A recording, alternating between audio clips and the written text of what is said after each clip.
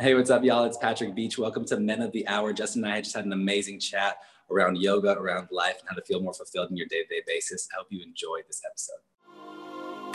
And can we get a drum roll, please? I think we have our first official yogi guest. Patrick Beach is on the podcast this week, and I can't tell you guys how long I've been meaning to get someone like him on the show.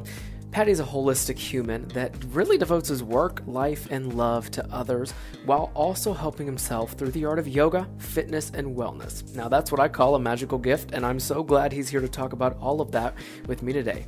This episode is an educational one, and lots of what Patrick refers to we can all implement into our physical and spiritual lifestyles, so I hope you're ready to learn a little something and be inspired by the way he lives his life.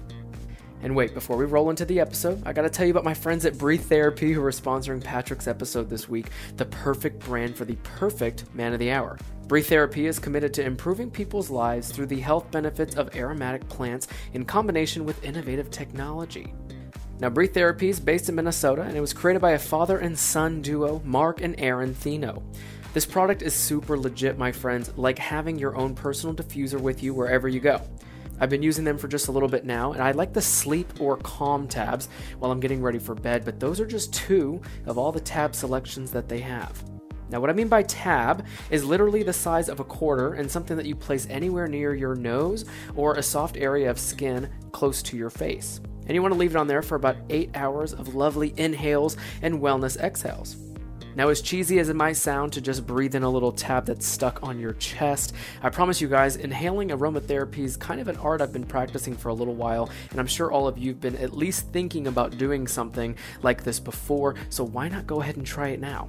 And I want to tell you a quick fun fact. My girl Claire, who's a good friend of mine over at Breathe Therapy, she actually recommended Patrick Beach to be on the show and even sat on the podcast interview. So isn't that fun? I've always said that I want my partners to feel like they're a part of the show with us, and this is a perfect example of that because Patrick Beach would not have been on the show if it was not for Claire recommending him, and here we are now. So as you guys are tuning into the audio of this podcast, first of all, thanks for being here. Second of all, go to breathetherapytabs.com today and use Men of the Hour for 20% off at checkout when you do, and I promise you guys you will not be mad that you tried these tabs. Again, the sleep and calm ones are really good before you go to bed, so try those ones out for me and let me know what you think. All right, here we go. Patrick Beach, it is. Actually, I kind of wonder if he ever would use that name to build his own private beach. Roll the tape.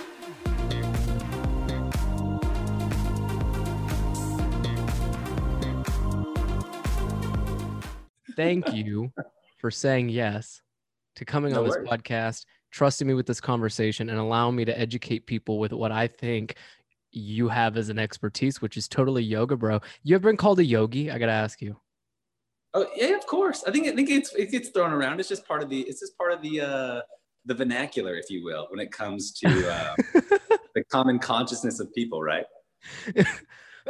But then, doesn't that make you think of the words like granola and does it sit in the same bucket as the word granola? Dude, to be honest with you, this is kind of a nerdy reference, but it reminds me of there's this one scene in Avatar: The Last Airbender, the original series from Nickelodeon, where he's like going through the 7 chakras, and there's like a yogi kind of guiding him through that process. And that is what it reminds me of most. I'm like, oh, like Avatar. So I'm with that because I was a fan of that show and Legend of Korra as well. Nerdy start off to the conversation, but yeah, it's funny. It's cool to see how much yoga's evolved. Even in the last 10 years into its accessibility and availability to so many more people, which is amazing. Oh my God, we're going to talk about all of it. You bring up the Avatar: The Last Airbender. The other day is all these natural disasters, which one currently is hitting the East Coast. If you're on the East Coast, you know what I'm talking about. The idea that, what is it? Earth, wind, water, and fire are kind of those 4 major disasters that can happen naturally. My mom and I were talking about that last week, and I was like, holy shit, I guess that's true. Hurricanes, fires. And there was a fire next door to her house, and she goes, oh, my neighbor's house is on fire. She's like, I think I've seen it all. I've seen tsunamis, earthquakes, and hurricanes and any disasters with it, and now fire. She said, I think I can die tomorrow. I've seen all the natural disaster elements. My goodness, she's checked the boxes. Well, I hope her neighbor's okay. No, they're good. Yeah, on the West Coast, man, like things are on fire all the time in the summer now. It's like the normal thing. It's so funny. People are always like, man, Seattle, because that's where we live currently. Yeah. people are like, it's always rainy there. I was like, no, like since global warming's kind of like been hitting recently, like a lot more over the last couple of years, it's sunny here way more often, but it's also fire season a lot in the summer, which is kind of a weird thing to think about. There's like, oh, there's an actual fire season. I mean, Vancouver, Canada, which is again just north of us a bit, like literally the whole town burned down. It's just I think I read that. Brutal. Yeah, state of the world in some places is rough, but you know, trying to keep it positive. That's it. You know what you need to keep positive is this beautifully long hair and beard you got, buddy, before it burns off. No, I'm kidding.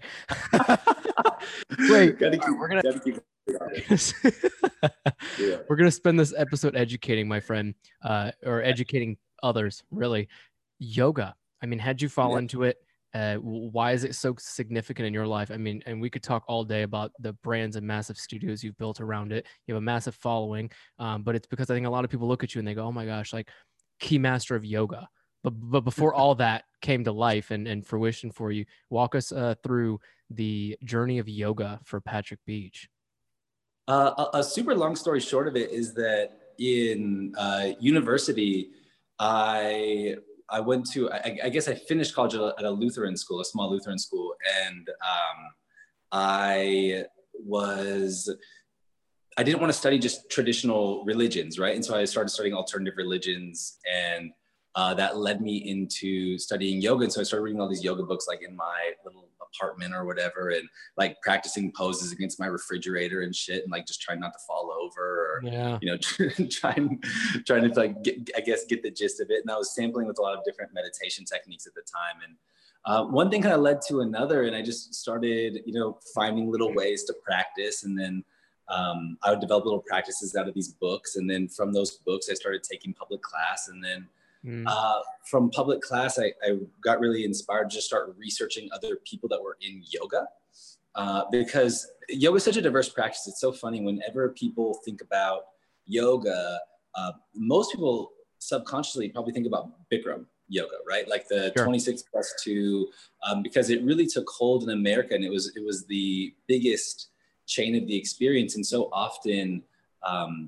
in really anywhere, the common consciousness gets wrapped around the single name of something, where when you say, hey, let's go do yoga, that's really like saying, hey, let's go do sport. You know, it's like, well, which one? Like which style, which practice, which method, which game? Because yoga is such a practice of methods. There's so many different methods to like how you're going to organize yourself in space, and what you're going to do, and what the aim or your focus of that session would be.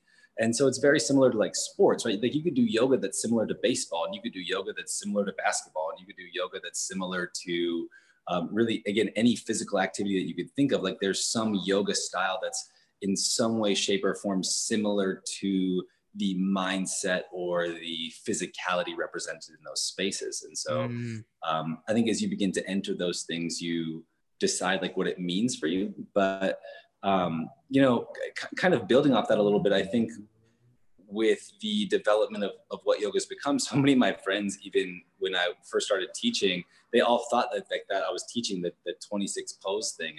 And I never really was, because I never really studied that in depth. And yeah, so I think it's cool that it's evolved so much. And it's also amazing that there's so many people that are just allowing it to be part of their life, which is fun. You said it, man. I think everybody just wants a little piece of it, right? It's like that. You show up to a party, and if you're not trying to get the dessert, but you still see the massive, like, you know, the board of all the different options you could possibly bite into. You want a little piece of it, right? That's what it sounds like yoga might be. Wait, break this down for us. So I think a lot of people ask themselves, like, if they want, like, have you ever asked or been asked, Patrick, if people were going to go do yoga, and they sometimes think that like all it is sun salutations on a beach, or stretching and doing like certain poses that we all know, which like child pose, doggy pose, like all that stuff. But that's like, I guess that's at its simplest form, right? So where does it then begin to get more complex?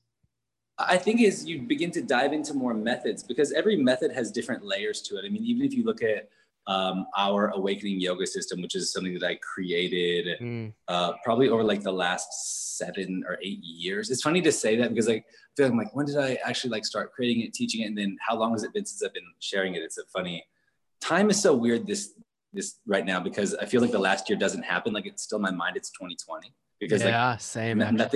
Nothing really like has changed that much. I mean, it's finally starting to, which is hopefully very positive, but as you dive into a system or a method of yoga, your comfortability with the practice improves and your skill level with the practice improves. You know, it's almost similar to playing guitar in a way. Like if you started playing the guitar, like you're going to learn a few chords, right? And then from learning a few chords, you're going to learn like Mary Had a Little Lamb or something like that, like some really, really simple song, right? And if that's all it means to you, then you're like, hey, that's your party trick. Like you pull out the guitars, you play, you know, Mary Had a Little Lamb, and people are like, man, that's kind of a weird song choice, but you're like, hey, this was the one that my teacher was willing to share with me. And I think it's kind of similar to like to so many poses. Like you see them as a mainstream portion of a lot of different practices, and then but then there's so many different layers to it. Like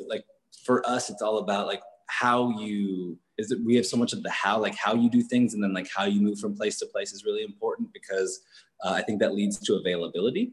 And one of our biggest aims is from teaching all these different places in the world. I'm always teaching such a random group of people, you know, and each group has like, as you're saying, like different familiarities, different strengths, and different weaknesses. And in these sessions, you're teaching people with all different levels of experience. And so our biggest aim with what we share is to have a practice that meets you where you are. And if the practice meets you where you are, then everybody can be in the room doing relatively the same thing, but at their own level of physicality, scale, and relevance. Because one of the things I think people often forget is that like when you're doing any of these things, the practice or whatever you're doing is really only as relevant as it is to you. And I think that's, 100%. Like what it brings to you. Like, as you're talking about a moment ago, like we all want a little piece of it, or we want a little piece inside, a little piece in your heart, a little piece in your mind. And when you're in those zones, you're trying to figure out like what it takes to get you there. Like for some people, it doesn't take much. And like, congratulations, like that's amazing. And then for other people, like it takes a lot. And I think the different layers of the practice can help lead people into different levels of confidence within themselves, different levels of peace within themselves. But it really all comes down to, you know, what you need, and then trying to align your intentions and your actions to make that possible. I think that could be so relevant to life too. That's got to be so fulfilling for you, man, on both spectrums. Like you educating other people and teaching them how to do yoga and like find balance with their skill level and, you know, meeting them halfway. There's something to be said about that. But then also for you, let's take it back a little bit more about your personal experience with yoga. Where did you start to find like the full benefit of it, and then that full turn for you where you were like, oh my gosh, I really just want to do this full time. I'm going to start researching how people make money out of this shit, and I'm going to start doing a bunch of classes, and this is just going to be my whole life? I think it all just kind of it was really a one step at a time approach, I feel. Like as I started, so when I started going to class publicly, I was so stiff because I played basketball like growing up, like pretty competitively, and I trained for it quite actively. And I kind of made this like flip of the coin switch from like doing basketball to like, I don't really want to do that anymore. I'm going to do yoga. Right. And it happened around probably 22 years old or something like that. And I was so rigid, like people always say, oh, I can't do yoga because I'm inflexible. And, you know, that's like the most common thing you obviously hear.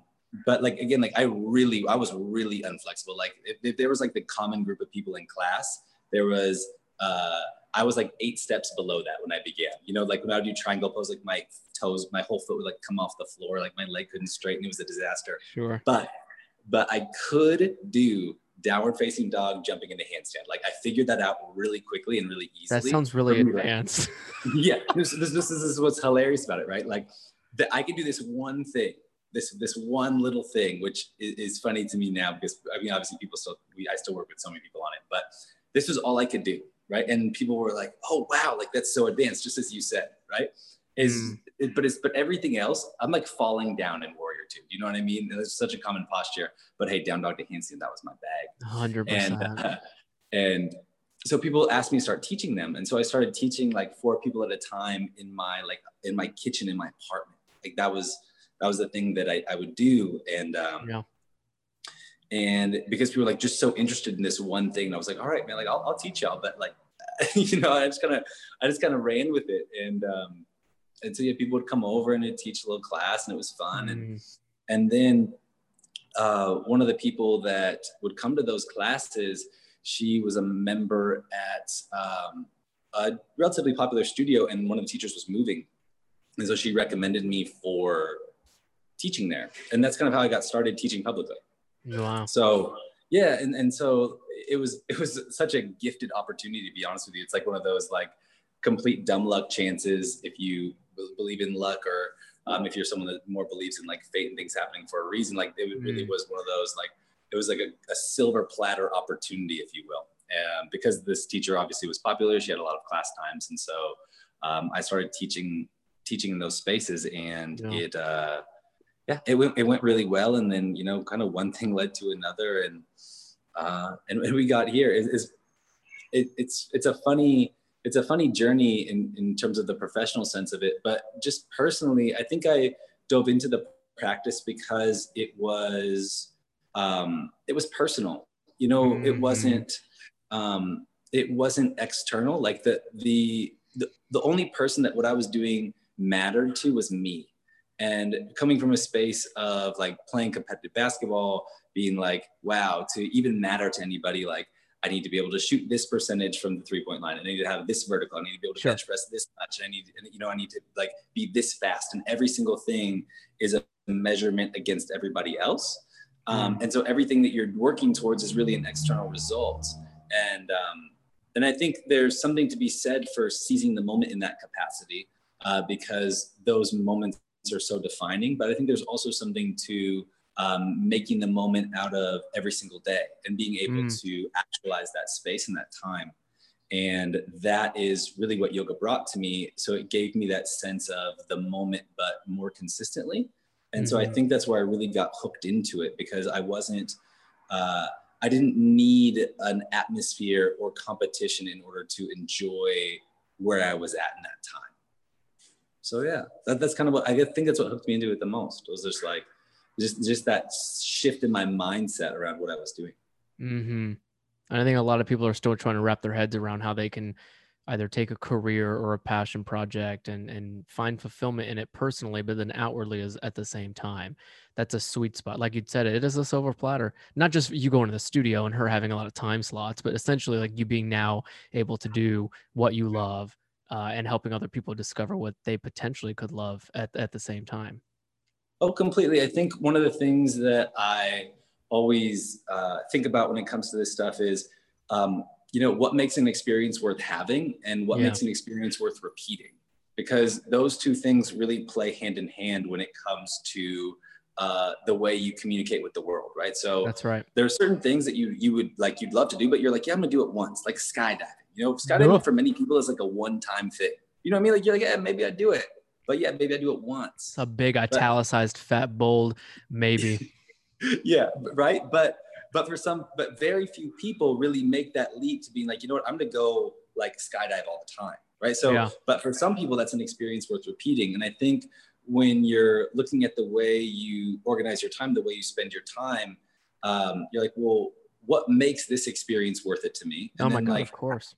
And then what makes this experience worth repeating? Like, how can is this something that I actually want to be part of my life on a day in and day out basis? And I think that is something that those two questions, I think so many people could benefit from. Like you just like look at your day, you look at your week, the way you spent your time. Like some of the time you obviously have to spend doing things to make sure you survive, right? But outside of that, what are you doing that is really that you really find valuable? And then of those things, like what are those things is really worth repeating? Because one of the things that we always say is if you find the right yoga practice for you, it's going to change your life, because you'll find value in the experience and you'll find value in repeating the experience. And there's so much value in repetition, but you have to like what you're repeating, or else you're just like, what am I doing this for? So you need like those little internal motivations are so important, I find. Your name should be Patrick Preach, not Beach. Preach. Patrick Preach. Patty, dude, listen to this. I feel like when someone looks at yoga, they often ask themselves like, what am I actually going to gain the benefits of? Dude, I'm so inflexible, and I used to be like part cheerleader, so like I don't know what's going on with my body. We'll worry about that next time. Next time you come on the pod, we'll do like a yoga session. But I mean, for people who haven't yet tapped into yoga, or they feel like they want to, or they tried it once and couldn't find the fascination in it, or that experience that was beneficial for them, can you give us top line benefits of yoga? Yeah, sure. I think the top line benefit that you'll just receive is by showing up consistently is awareness. Like on a really simple level, like the ability to watch your mind or just become aware of what comes up within you. Because when you're doing a yoga practice, no matter what it is, your mind runs a little bit. And so you're like, why am I thinking about these things when I'm doing this thing? You know? And so it gives you an opportunity to like find concentration, to find focus, and to find like connection to yourself. So often we're all having conversations that are external, right?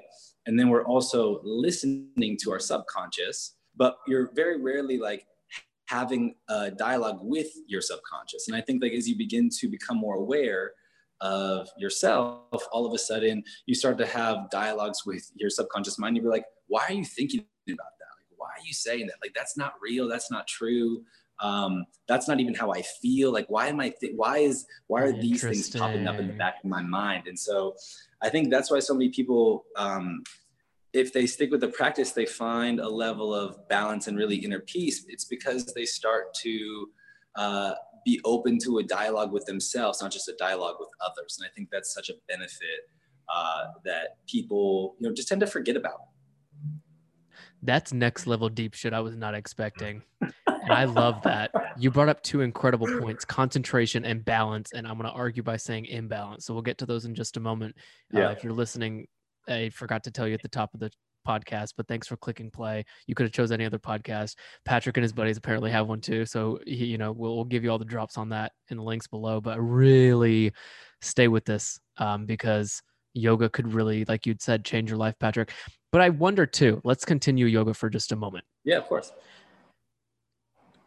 Do you feel like as you've continued this journey for yourself with yoga, that there have been like more spiritual connections? So say, for instance, you said it. I mean, normally we're having external conversations and subconscious thoughts, but give us examples of the thoughts you might have when you're doing yoga and when having those thoughts. I mean, negative or positive, I think thoughts should run through your mind. Creative, not creative, dumb shit, fun shit. Like you should have these thoughts because that's about having like moments with yourself. But can you give us an example of like a particular practice and thoughts that may have ran through your head just to give people a better idea? Yeah, I think that anything can really come up, to be honest with you. That's what's one of the funniest things about it. Like I find sometimes if I'm taking a class from one of our teachers, I may be thinking about my own, like that's something that comes up for me recently, like currently, because, like we run an online studio now. We're getting ready to run our in-person studio again. But, I'm like, oh, I know I have to record 3 classes this week, for example. Right. And so I'm like, oh, like, what if this piece is relevant to something I may share? And then I'm like, oh, wait, save that, like table that, come back to now. Yeah. Whereas like, I think in the beginning, I would think of like, dear God, why am I in this pose for so long? Like, man, this teacher, like what's the purpose of what we're doing? And I don't know if that's the shit I think about too. Not, you know what I mean? Like, dude, I'm hungry. Like, I don't know if I could, man, I kind of got to pee. I remember thinking about this at the beginning, like I kind of got to pee. I wonder if it's okay to go to the bathroom, to come back. I think these are all super common, super normal things. Anything that the beauty of the practice is honestly like, no matter what style of practice you're doing, like anything can pop up into your mind and you have the chance to see that, so you're like, hey, I'm struggling. Why, when I'm struggling, do I think about, does my thought pattern immediately go negative towards another person? Man, like it's so easy to think like, oh, in the beginning, I remember being super frustrated taking this one class. It was maybe like my 5th public class, and this teacher was like really into making us do lunge a lot of times. And I was like, why are we doing lunge for the 30th time? You know, and this is at a time when I was still training to play like competitive basketball in some capacity. And so I was like doing hill sprints and all this other jazz. And I was like, man, like I'm lunged out. Like I've been running up hills. I don't want to do lunge here. I want to do like something else, you know? And so I was kind of like, man, this teacher is the worst. But then I was like, I'm struggling. That's personal. That has nothing to do with them. What they teach is their game. This is their class. It's their bag. I showed up and then I'm showing up. And my mindset is like, well, because you're not doing what I want you to do. I'm then being bitter towards it, you know? Yeah. And being able to see that and being able to be like, well, like I'm part of their experience, right? Their experience, what they're sharing is part of my experience right now. And like, that's fine. I have to own that, you know? And I think that's, I think it's cool to just allow yourself the chance to have different thoughts and things like that. Kind of what you said in the beginning, like thinking about creative shit, thinking about fun shit, thinking about dumb shit. I think that's one of the hardest things about your phone, to be honest with you. I hate that damn thing. It's just that you can always get stimulation.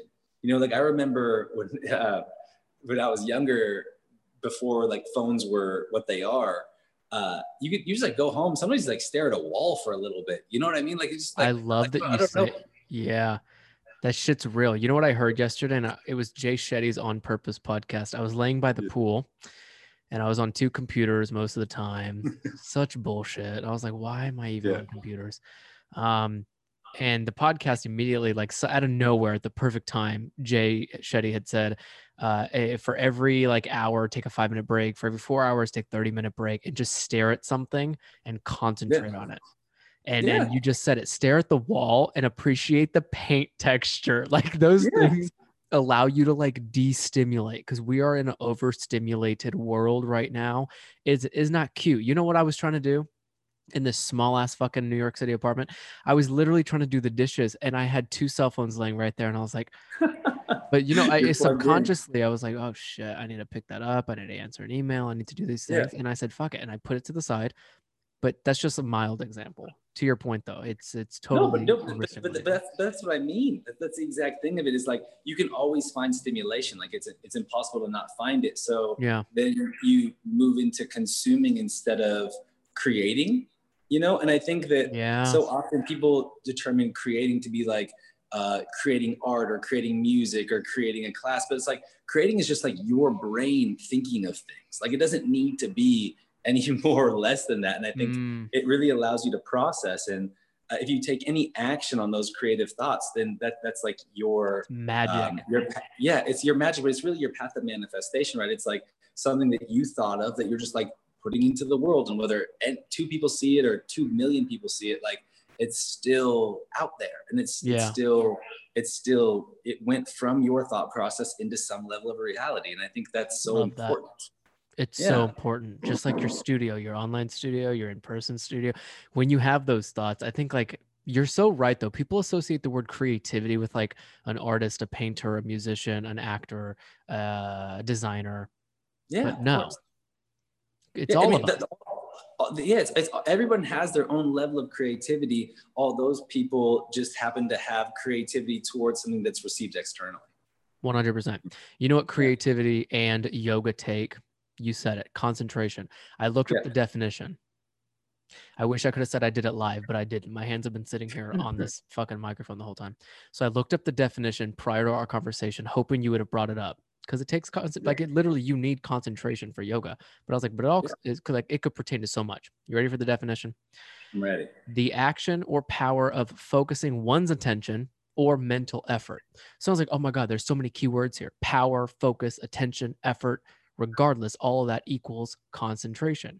And the reason I think we should talk about concentration is because nobody is concentrated today. So from your perspective, because you're a yoga instructor, and I just know that you're a smart entrepreneur, a skilled creative, what does concentration look like for you? Take a project, for example, and just walk us through if you don't mind, the process of how your brain works to stay focused and concentrated on like one thing at a time, or, you know, where that mental effort goes. Totally. So for me, kind of live in this state of like fluid, a fluid thought process, if you will. And so I'm always trying to like process one thing or another. And so when I'm trying to process things, you know, maybe I'll practice, or maybe I'll just start playing with a movement. And again, this doesn't have to be related to movement at all, but just the fact that like I start to move, and then I start to wrap my mind around what it is that I need to lock into, right? And then once I've created the connection to like the path I want to walk, then that's when I can really like focus in on it and and tune into what I need to create, like what I need to make, or what decision I need to make, and like how to execute upon those things, because it gets so, it's easy to trip on pebbles. I think like there's so many pebbles that you'll just find that are just going to get in your way every single day. Do you know? And that's just kind of part of the process. But instead of getting caught up on those things, it's like, hey, how can I like do something that helps me step away from the activity, that so then I can actually see the bigger picture of what I'm trying to do. And that really helps me focus and like lock in on the actions or steps that I think are the best at that time. And it really reminds me of this kind of like yoga philosophy, but it's about the difference between being present and being focused, right? If you're being focused, you're just fully tuned into the one task at hand. Exactly what you're saying about concentration. You're like, wow, you're in it. There's nothing else going on around you. Like you're fully locked into that. But when you're in concentration, or where you're in focus, you're not necessarily present, because if you're present, you're aware of your full surrounding. You're in your bigger picture, right? And so it's trying to play the balance of like, you know, almost like describing it as similar to a massive painting, right? Like if you're working on a massive painting, like you need to go in there and get the details in, you know, like you need to get those details in there and make sure that every little color is in the proper place that you want it to be. But then you have to step back from the painting for a moment and just be like, okay, like what's there? Where do I want to go next? And how should I orchestrate the next flow of color in order to create my masterpiece, in order to create the thing that's really important to me to share right now? And I think that's what helps me really zone in on things, is the ability to not only like be in that state of focus, but remember to step back, like remember to move away in order to see everything else. You ever been told you're so well spoken, dude? You're a perfect guest for this show. I don't know, man, but thank you. Dude, I'm the first to tell you that. You're so good. All the time, so. I love that. It's the Italian in me, you know, like my mom talked all the time. Like I'm just, my daughter talks all the time. Like my whole like little crew, like I feel like everybody that's part of our circle, like can talk to a wall all day long. So, you know, I think that's part of it. It's a constant flow of conversation. You're making the episode a constant flow of conversation. To someone as fluid of a thinker like yourself, do you compartmentalize? I think I have to now, to be honest with you. You're getting busy. Yeah, just with getting busy and with really trying to find like work-life balance a little bit more. And it's really just, it's one of these things with like, I guess, learning to be a parent. I post like funny videos with my daughter on the internet, and people are like, wow, you're the best parent. I was like, that's such a weird thing to say to somebody. Like I'm like actively trying to do my best. Like that's all I can really, right.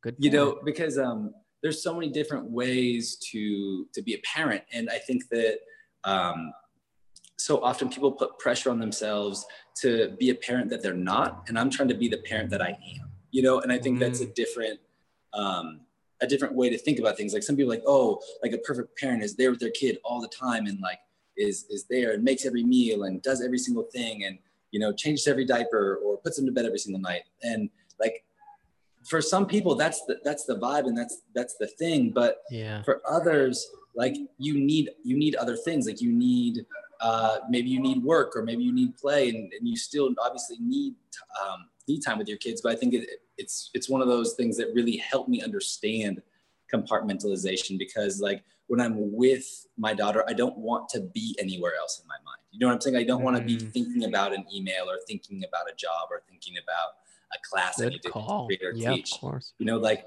and so I try to find like that right balance of, hey, like I'm there, I'm with you, and I don't need to be anywhere else with it. And so that's really helped me with compartmentalization. And then also, since we built out our own online studio, like we're like compartmentalizing. The work has been so different recently because like there's teaching work, and then there's like the in-person work, which recently has been so much like painting or construction or building things or like deciding how something's going to look. And that's like such a different mindset as opposed to teaching, which teaching is just like, is what I love to do. But it's not always the thing that you always get to do. And so it's like one of those, it's just, it's all part of the same, again, it's just like seeing the bigger picture. It's all part of the same game. The masterpiece, as you called it. You bring up, you bring up, it's a vibe. You're a vibe, dude. What the hell? Also, wait, speaking of masterpiece, in order to have a perfect podcast, apparently you have to be able to hold this cell phone up to your face for this long. So we're going to have to bring in some audio applauses and give Patrick an applause. I don't know if you have like a steady cam, a tripod. Dude's holding his phone. So I really thank you for coming on this podcast now.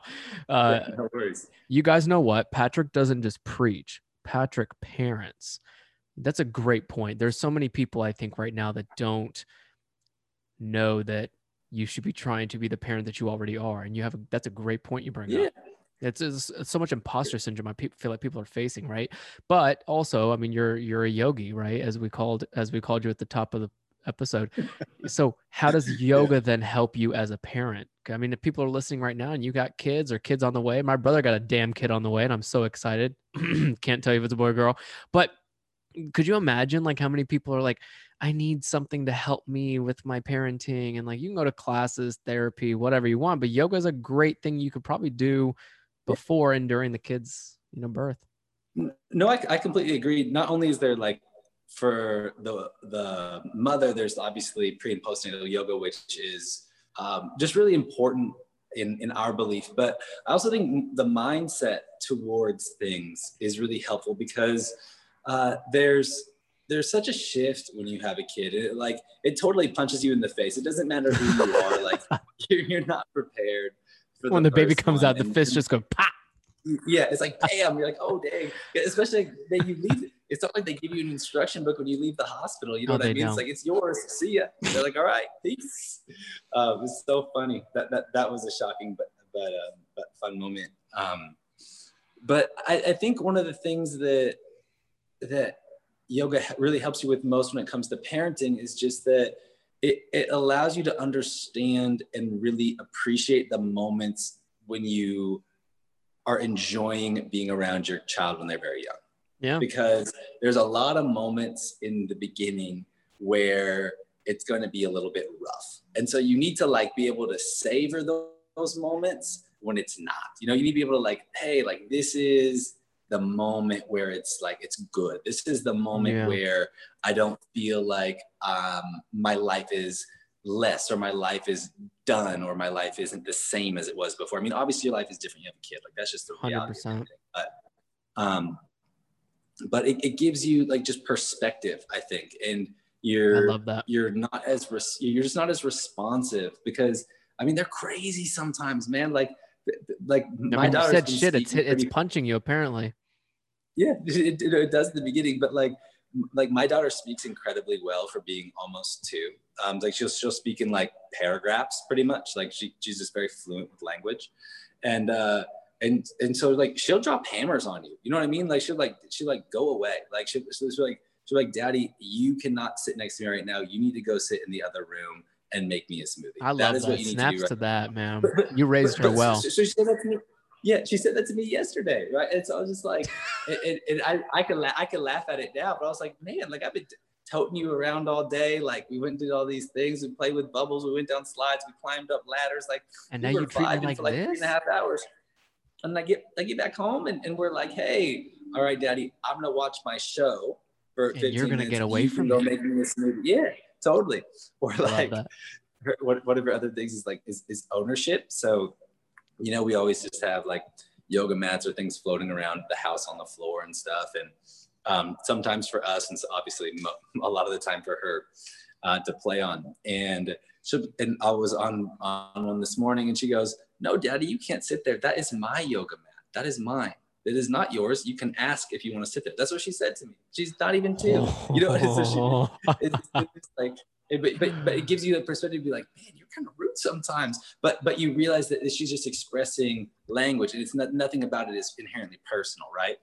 And in the other moment, she's like, 5 seconds later, she's like crawling on top of me. But you have to have that perspective of, or the practice gives you perspective, to be able to step away from a time when, you know, for whatever reason, it's not good, and know that the moment is changing, you know. And I think that's so important to remember, is like the impermanence of a child's mind, and that they're new here. I think that's one of the things that that we're always talking about in the beginning, is like, you know, no wonder kids freak out all the time. Like, there's a lot of shit going on in the world. Like, we're talking about natural disasters for a brief moment at the beginning of the podcast, and this kid is new. It's like, what the heck is going on? I mean, like, what world did you bring me into, Dad? Yeah, exactly. You know, it's such a wild it's a wild thing to consider.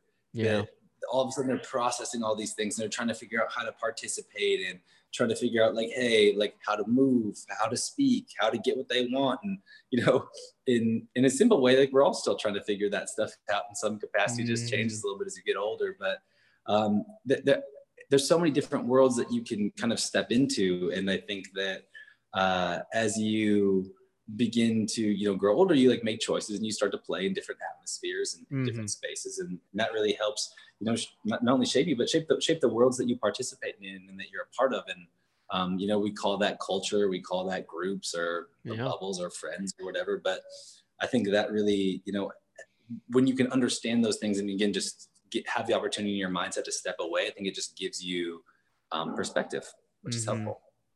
And deep honesty too. You bring up a good point, is just being like, understanding that these gentle reminders come as being a parent, as being an educator, as being a mentor to your family, to your kids, or what have you. Your daughter probably speaks better English than me. You said paragraphs, and the way that she just told you to get off her damn mat, I don't even know if I could do that. Number one. Number two, Patrick switched hands on this phone, so I'm going to switch hands on holding this microphone that you hear my voice coming out of right now. So we're both just holding the device. I have that mic. I feel like it's heavy. That's the one we use for our podcast. Oh my God, this is so fucking heavy. So I tried to put it on the little stool thing, but then it's going to like come up to my eyes, and those don't really talk as well. You know what I mean? I do trust you. We've dealt with many different audio situations, so it's kind of funny. Gosh, but it's so fun learning this stuff. If you're listening right now and you want to start a podcast, just direct message one of us. It is so interesting. You just learn shit out. And I think there's like your heavyweight champions of podcasting, and then you have your, you know, people that would like to do it once a month or whatever. And like, dude, it doesn't matter. It's just like, it's really dope to have these conversations with guys like you. So we're going to continue the conversation. Let's talk about imbalance of life. This will be the final topic. And I got one last question for you, which if you guys are listening, stay tuned. I have a really important question I want to ask Patrick as we close things up. But so you seem to have a really good perspective and wrap on life and the world that you're living in. But it also is such an imbalanced world. Now that you're a parent, now, you know, you're having to go from like online studios to in-person studios. I'm sure there's been a bunch of like leaps and changes, and what do they call them? Trials and tribulations. And you know, life is life. Right. And I love that you bring up the fact that it's a learning experience. I think all of us are guinea pigs. I think all of us are supposed to keep learning about this as we go, which means there's never actually going to be balance. I tell people, or I try to call them on their bullshit every time I hear someone say like, oh, I just need balance, or I want balance. But you said it very well a second ago, which is like, it's a constant shift of perspective and being in the moment, being present, which yoga allows you to do, which you're so good at, is to just gently be flexible. Don't you think? But in terms of imbalance, do you think it exists? I think that balance is the wrong word, but it's the word that people use. I think the biggest thing to work on is like controlling your controllables. I think that's like a really simple way to say it, because too often there's like this need to think like, oh, okay, everything's in its proper place. Like nothing is ever always like going to stay in its proper place. Like that's not the way that life happens. Like nature isn't organized. You know what I'm saying? Right. Like nature is random in so many ways. And so the nature of anything is to become disorganized.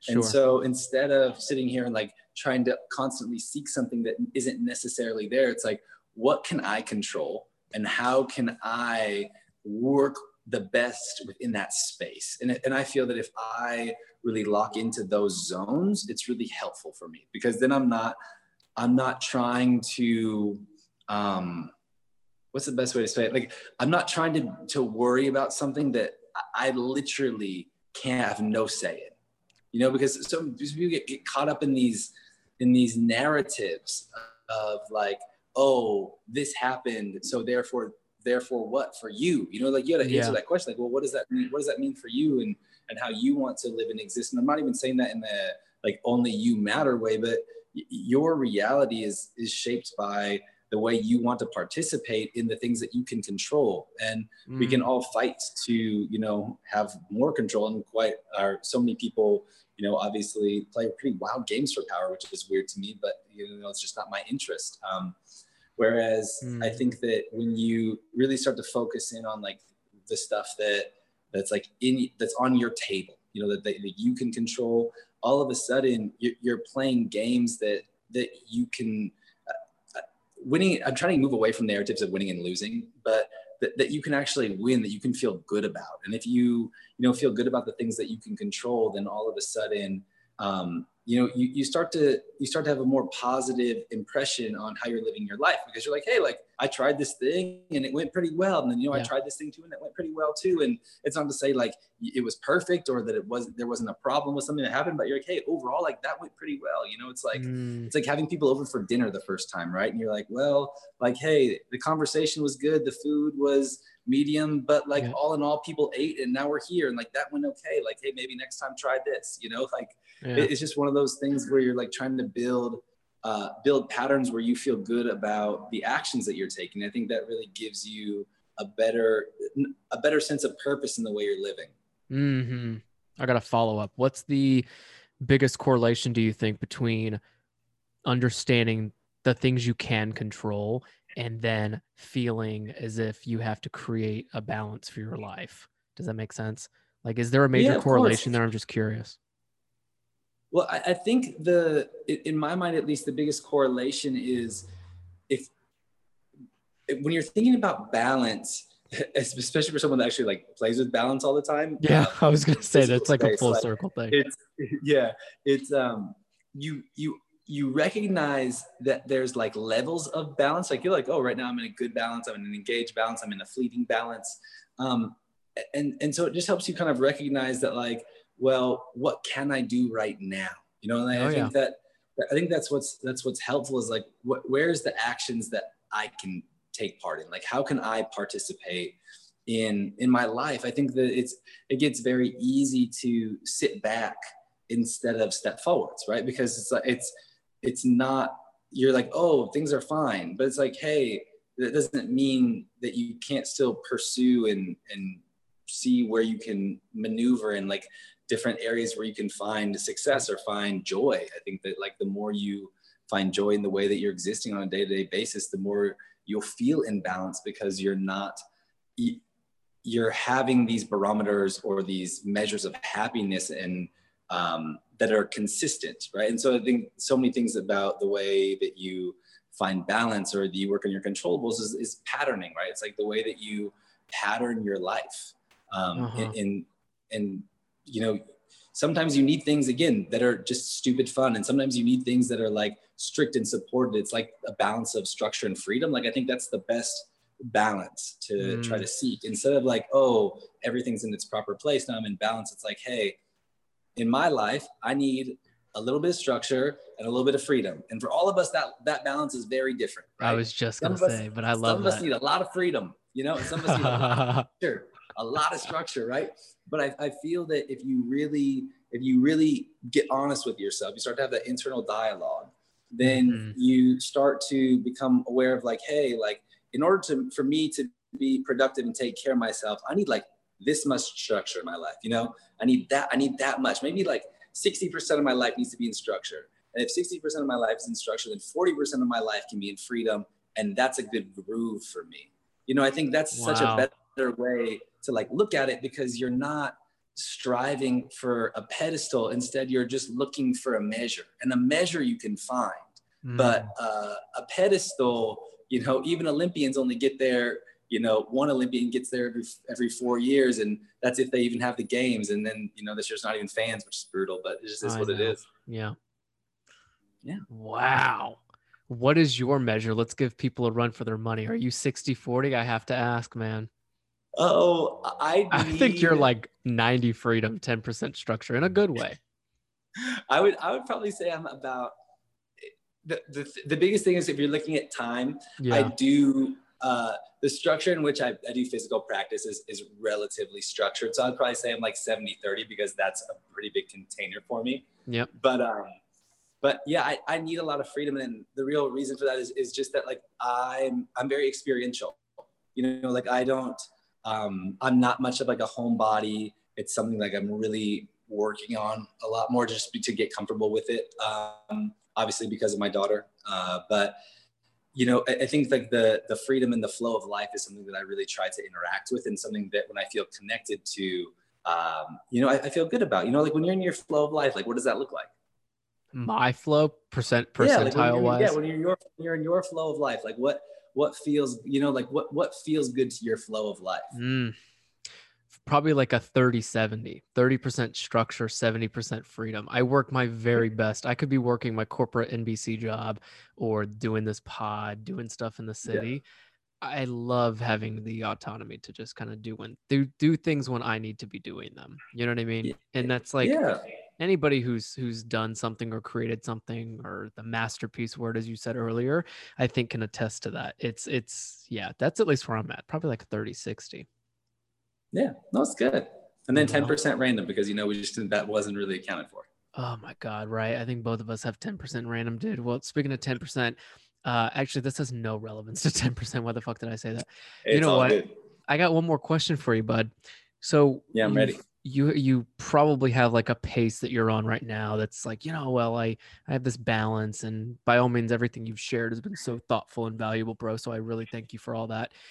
But with regards to like the life you're living, and I know it's definitely one that's fulfilled because of the practice that you preach, literally. Didn't I say Patrick preaches? So the practice that you preach, Patrick. Ooh, wow. Say that 5 times on your own. I'm not about to do it.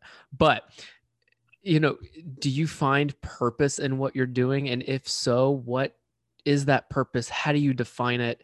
And how did you discover it? It's like a 3-tier, but I often wonder, people, like, you have to have some sense of purpose in what you're doing. So I think the biggest sense of purpose that I find right now, to be perfectly honest with you, has been happening a lot over the last couple of weeks, which is since the world started opening up, at least here on the West Coast, the starting to see people, like I'm randomly out in the grocery store and seeing someone's like, you got me through the pandemic, like straight up, like people like hitting you up with that one. Like I'm in there, you know, picking out avocados. Like this happened 3 times at Whole Foods just like 2 days ago, right? The same trip. And people are saying like, you got me through the pandemic. Like you and the team at Commune, like, yo, got me through the pandemic. Like, thank you. Like and because again, like we were teaching to just ourselves, you know, for like 14 months, 15 months, like we've just been teaching, like me, Carling, CJ, Shelby, Erica, like we've all just been teaching each other just in this really small space, and like sending classes out, and like we're getting some comments, you know, and feedback, and people are obviously taking them, which is amazing, but you're not seeing that personal thing. And just to have, like, you know, when I was on the airport or airplane, went to LA, like 2 people just they saw us, they were like, thank you so much for like the classes you guys create, like it got us through the pandemic. And so like knowing that what I'm creating matters, like helps other people, you know, I think that's such it brings so much purpose to what we do, and it's really inspiring, not just for like, oh, like, hey, like what I'm doing is relevant to somebody. It's just like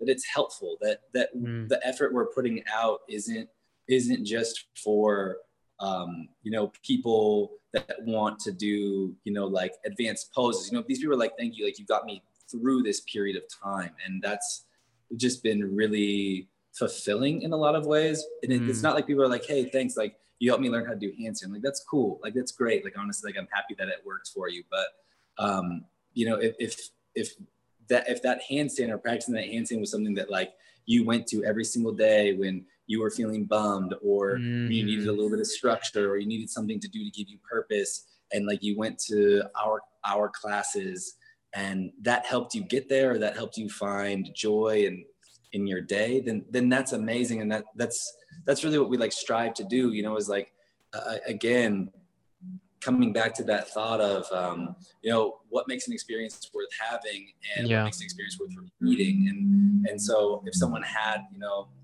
so many experiences with us over the past year, because I think we've made like almost 2,000 classes or something like that collectively.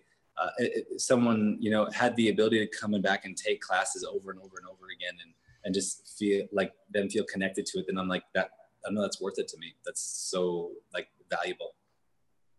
And it's rooted in your authentic, how do you say this?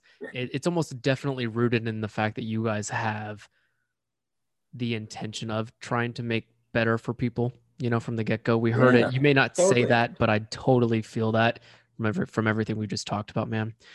Oh my gosh. Well, you know what? Patrick Beach, who preaches and parents and does yoga and does all this dope shit, dude, you just educated the hell out of us. And I can't thank you enough for holding this phone this long. You know what I mean? No worries, if that's all we get from you, buddy, I got to go figure out what your medical bill is going to cost when you have arthritis in your elbow. You're good though. You're a yogi, so you can do that. Aside from the gym opening back up in person, can you give us some ideas and exciting news you might have coming up, Mr. Patrick Beach? You're almost a rapper now. I like it. Your wordplay is phenomenal. You can always check us out at communeyogastudio.com. Our podcast is called Life in Commune. That'll be back next week. We have new episodes dropping for that. And we have a couple of new trainings coming with Awakening Yoga Academy in the fall. So yeah, we'll be back teaching out in the world soon. You know, the studio opens back up next week, and then we'll be out traveling and teaching again, hopefully in the fall. So yeah, the vibe is good, you know. And thank you all so much for having me on. It was super fun to chat. You're so great, man. Thanks for saying yes to this. Hey, it's Justin again, and before you exit this very episode, wherever you're listening, I want to say thank you for being here. I hope you learned something new and are leaving more inspired by the conversation you just heard. Men of the Hour is also on Instagram and YouTube at Men of the Hour Podcast, where you can find all of our video sneak peek exclusives and full episodes. Be sure to follow and subscribe and do all those great things so that we can stay connected. And right before you jump, I would love to hear from you if you would put a rating and review right here where you're listening. Until next Monday, continue taking care of yourself and building the best possible life.